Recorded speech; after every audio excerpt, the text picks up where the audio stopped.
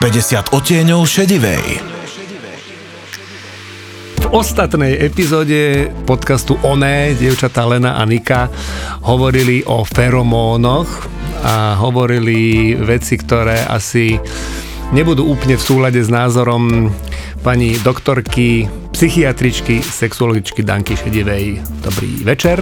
Dobrý večer. No, bolo tam asi veľa nezrovnalostí a asi veľa vecí budeme musieť opraviť po dievčatách. Čo bol taký najzávažnejší zádrhel v celom ich podcaste? Najzávažnejší zádrhel bolo to, že feromóny u človeka nemajú v podstate žiadnu funkciu, žiaden význam. Určite mali v minulosti význam pre náš druh, ale v súčasnosti už naozaj my ich nemáme čím vnímať, takže nevieme ani vyhodnocovať feromóny, takže je to len taký nejaký pozostatok a to slovo feromóny sa používa vo významoch, ktoré v podstate u človeka nemá. A je to, že na 100% sú ako vedecké dôkazy na to, že naozaj už je to úplne zakrnelé a nič z toho nemôže fungovať? Sú vedecké dôkazy o tom. My síce máme Jacobsonov orgán, ktorý sa nachádza v nose, v dolnej tretine nosa, ale neobsahuje žiadne receptory, žiadne väzobné miesta, kde by sme my vedeli zachytiť feromóny nášho druhu, človeka, a teda keď sa to nemá kde nadviazať, nie sú tam ani žiadne dráhy, ktoré by viedli do mozgu, takže tým pádom je to nejaký pozostatok štruktúry, ktorá tam zostala, ale už je mŕtva. A prečo sa toto stalo? Nemá to už v dnešnej dobe význam, aby sme tie feromóny používali tak ako predtým? Nemá to význam, pretože Homo sapiens sa posunul nad živočíšnu ríšu. My sme síce nahé opice, že patríme do živočíšnej ríše, ale odlišujeme sa svojim mozgom a odlišujeme sa našim správaním a výberom partnera, sexuálneho partnera. A tie feromóny v prírode, oni veľmi dobre fungujú od oboživelníkov, plazov, cicavcov. Všetky vyššie cicavce majú tie feromóny prítomné. Tá ich funkcia je prítomná, veľmi dôležitá, ale my už si inak vyberáme partnera. Ja by som to prirovnala napríklad, keď sa pes napríklad hára, keď sa fena hára, tak všetci psi v okolí, oni sú ostražití, oni to cítia. My necítime, kedy má žena ovuláciu. Čiže tu je ten rozdiel, že oni si toho sexuálneho partnera, v podstate oni ho aj cítia, my ho necítime, my vidíme sexuálneho partnera, vnímame, ako sa správa, ako s nami komunikuje a už je ovulácia skrytá na rozdiel od iných vlastne živočíchov. Takže to stratilo svoj význam. A na základe čoho potom ľudia si vyberajú svojich sexuálnych partnerov, keď už feromóny nefungujú? No, na základe svojich preferencií. Muži si vyberajú inak, ako si vyberajú ženy. Muži si vyberajú väčšinou na základe atraktivity a na základe veku. To v prírode nefunguje. Žiaden samec neodmietne samicu v prírode, pretože je stará. To máme len my ľudia, lebo my máme iné tie párové stratégie. Je to všetko zapríčinené tým, že my musíme vytvoriť nejakú dlhodobejšiu párovú väzbu. Čiže nie je to, my nevytvárame párovú väzbu iba na počatie dieťaťa, ale aj na starostlivosť, čo ja viem, 10 rokov, 20 rokov, niekedy kratšiu, niekedy dlhšiu, ale jednoducho k tomu tie naše párové stratégie musia byť prispôsobené. Čiže nestačí len mať sex, ale treba mať sex s niekým, keď z toho by bolo dieťa, aby sme jednoducho s ním nejakú dobu vydržali. A nie je to už také nejaké moc prešpekulované? Nebolo to predtým lepšie? Kedy predtým? No, že keď ešte aj ľudia sa riadili tak ako tými... Nemalo to nejaké výhody? V tom zmysle, že nedalo by sa niečo z tých výhod, ktoré mal výber sexuálneho partnera podľa feromónov, použiť aj dnes? Nebolo by to v niečom dobré? Nenapadá vás nič také, že sa to tak akože úplne odrezalo? Ono sa to odrezalo už v dobe kamennej, možno, že ešte predtým. Jednoducho to má význam pri tých nižších živočíchoch. My sa nemôžeme riadiť len podľa toho, či je to samec alebo samica, muž alebo žena, ale jednoducho vyberáme, či sa s ním cítime dobre, či sa máme čo povedať a tak ďalej a tak ďalej. Čiže ten výber je tak komplikovaný, že u nás sa vyvíjali iné štruktúry mozgu, ktoré sú dôležité pre prežitie nášho rodu a nie len pre počatie. Isté. Ale aj tak si myslím, že niečo okrem týchto vecí, ktoré sú len v hlave, že človek rozmýšľa, že prečo s týmto partnerom byť alebo nebyť, že podľa mňa tam ešte niečo iné musí byť. Tie feromóny, to je čo? To sú nejaké hormóny, alebo je to nejaká chemická zlúčenina? Je to chemická zlúčenina, ktorú my vylučujeme. Vylučujeme to napríklad v oblasti genitálu alebo pod pazuchami, v oblasti prsníkových dvorcov. Je to súčasť potu. Vieme, že sa špecificky napríklad potíme. Niekto sa potí inak ako druhý, inak sa potíme na genitáli, takže my to vlastne cítime, ale nie je to taký signál, že by sme si vyňuchali partnera. Cítime tie feromóny, len sa podľa nich neorientujeme, alebo ich vôbec necítime? Cítime len pot? Cítime, väčšinou človek vie odhadnúť, že či ten pot je čerstvý, alebo je nejaký, je to znak nehygieny. Párňový, alebo že je to vlastne genitálie inak vlastne. My to cítime, ale nemá to pre nás tú signalizáciu. Nespúšťa toto párové správanie, nespúšťa to agresivitu alebo vyhľadávanie partnera tak, ako to je v prírode. Hej, ale zvykne sa hovoriť, že medzi týmito dvomi zafungovala chémia. To čo znamená potom? To zase znamená to, že niečo medzi tými ľuďmi, že je nejaká príťažlivosť. A tá príťažlivosť je na základe niečo, nie na základe feromónov. Že nám je niekto sympatický. Ja viem, ale kde to všetko vzniká, lebo ako chápem, že dvaja ľudia, keď uvažujú nad tým, že by mali byť spolu, tak berú do úvahy strašne veľa vecí, ktoré zvieratá neriešia. Hej?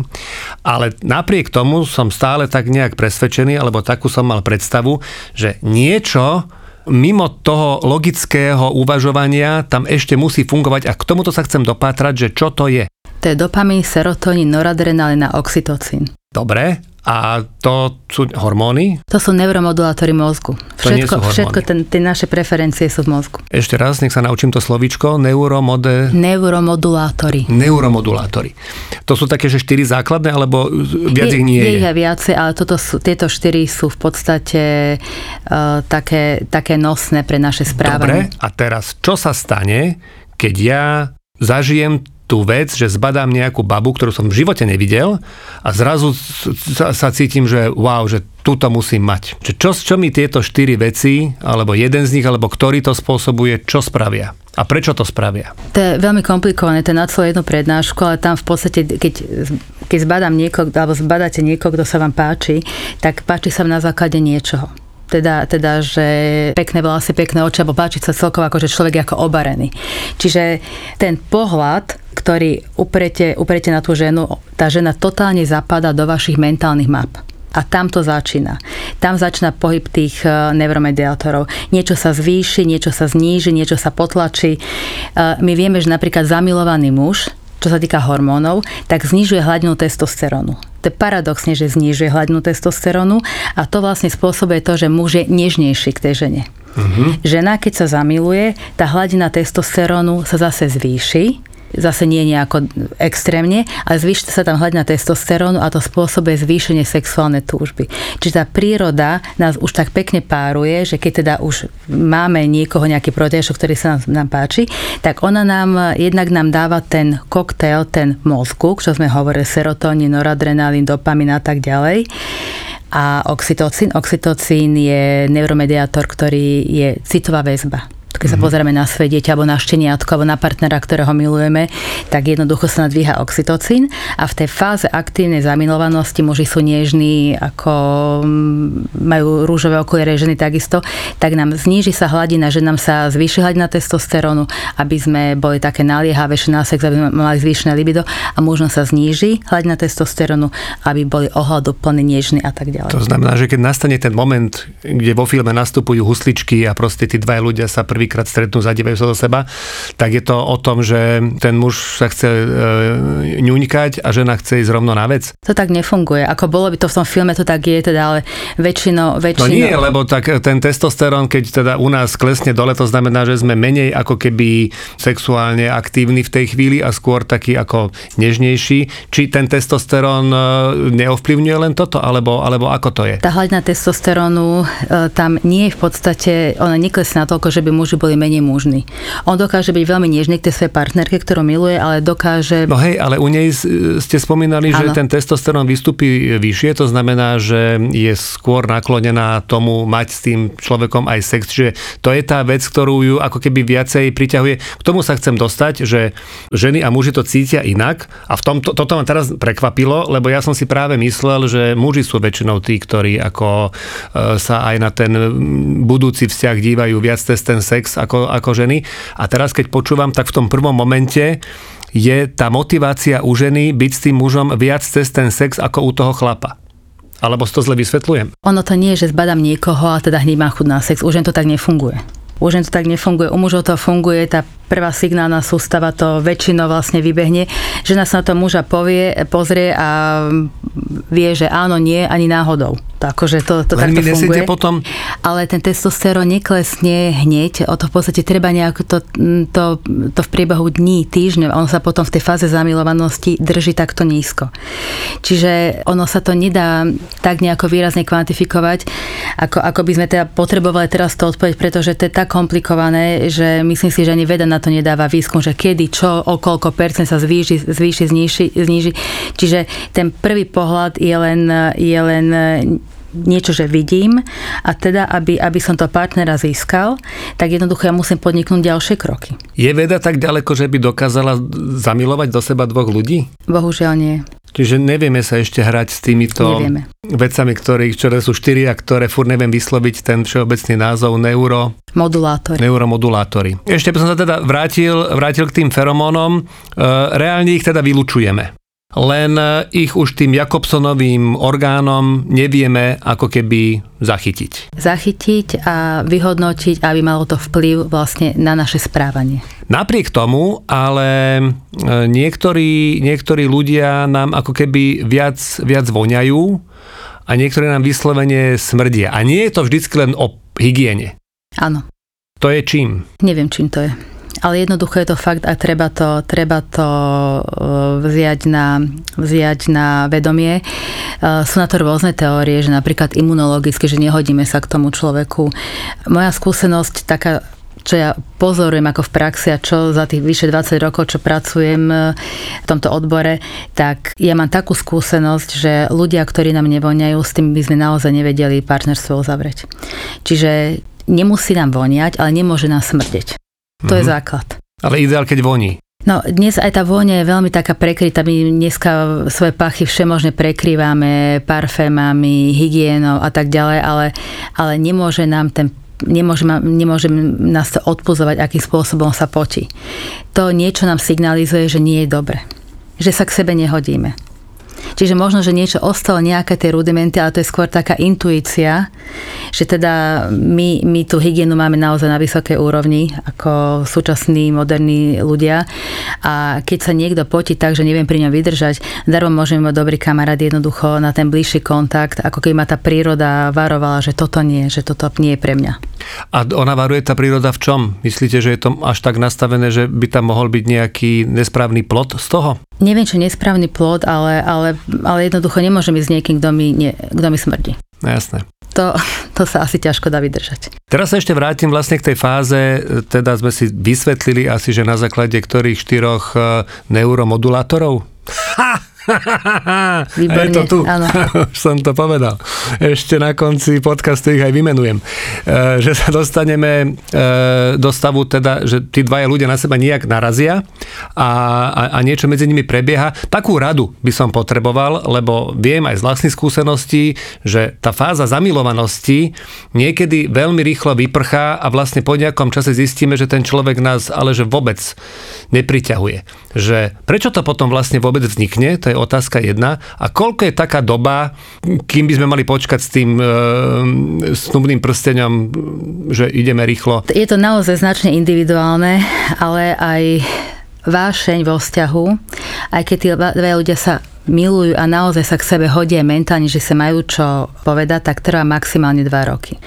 V sexológii sa uznáva, že muž vlastne je vášnevo zamilovaný do svojej ženy. Tá väzba je najsilnejšia vtedy, keď ešte je do svojej kojacej ženy. Čiže to tie 2 roky, že žena ešte keď kojí dieťa, že otehotne, nosí jeho dieťa a kojí ho do tých 2 rokov, väčšinou tá vášeň naozaj opadáva, ale nastupuje, tá vášeň sa zmení, keď ten vzťah má perspektívu, tak sa zmení na lásku, ktorá je trvanlivejšia, je taká odolnejšia a vydrží. Prečo je to potom v tej prírode takto zle vymyslené, ako keby, že prečo príroda dovolí, aby sa 2 ľudia takto bláznivo do seba ako keby zamilovali, vášnivo so všetkým a po 4 týždňoch to zrazu odíde, že na čo to bolo dobré? Príroda v podstate vášeň a sexualitu vymyslela na to, aby sme sa rozmnožovali. No hej, ale viete, čo tu hrozí? Že sa rozmnožím s človekom, ktorý mi ale vôbec nesedí a potom tie sociálne väzby sú narušené. Áno, naši predkovia to vymysleli tým, že preto je taký veľký dôraz skladený na panenstvo dievčaťa. Čiže jednoducho, keď sexuálny prístup k žene, kto chcel mať, tak musel si ju zobrať a potom sa musel starať o ňu aj o to potomstvo. Tak to bolo vymyslené v histórii.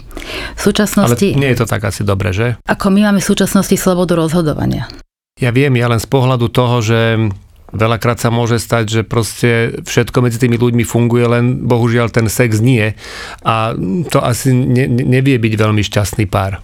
Určite má to svoje úskalia. Ale snažili sa teda nejakým spôsobom regulovať, pretože nebola antikoncepcia, ktorá by bola nejakým spôsobom účinná, tak sa to museli snažiť regulovať. No ale aj tak ste mi neodpovedali na otázku. Na ktorú? No, že prečo to tá príroda vôbec takéto niečo dopustí? Že jednoducho, prečo to nie je nastavené tak, že si zavoňajú, alebo sa do seba zamilujú len ľudia, ktorým to naozaj môže dlhodobo spolupasovať? Pretože zamilovanosť je ľudský cit. Aj niektoré iné živočíchy vytvoria pár, ťažko povedať, či sú tak zamilovaní, ale v prírode je to tak, že sa stretnú, splodia dieťa, ten samec odíde preč, samica tie malé porody vychová, stará sa o ne niekoľko týždňov, niekoľko mesiacov, idú preč. My musíme tie deti vychovávať dlhodobo. Naše deti veď práve kvôli tomuto nám príroda otupila Jakobsonov orgán, že sa neriadíme už len tými feromónami, ale že teda rozmýšľame nejak inak. A že keď už nám urobila túto vec, prečo to nenahradila niečím, čo sa nám teda hodí viacej ako ľuďom v rámci toho, aby sme vedeli byť zodpovední, aby nám pomohla byť zodpovednejším. Hej? Lebo keby tí muži a ženy boli vybavení tak, ja viem, že fantazírujem teraz, ale príroda by to podľa mňa dokázala, keby chcela. Že by sa do seba vedeli zalúbiť len ľudia, ktorí naozaj vedia byť spolu, lebo to proste bude fungovať. A netvrdím, že rád celý život, ale aspoň teda, že dlho, aspoň kým deti budú veľké. To by sme museli byť naprogramovaní. Príroda nám dala mozog. Miesto Jakobsonovho orgánu. My máme výhodu, my máme najväčší mozog, to je náš obrovský orgán. Ja mám niekedy pocit, že ten Jakobsov orgán by bol lepší jak mozog. Áno, a teraz by sme tu nesedeli, by sme niekde v lese, tak akože... A aký by sme boli šťastní? Ťažko povedať. Možno, že áno, možno, že nie, ale by sme nevysielali.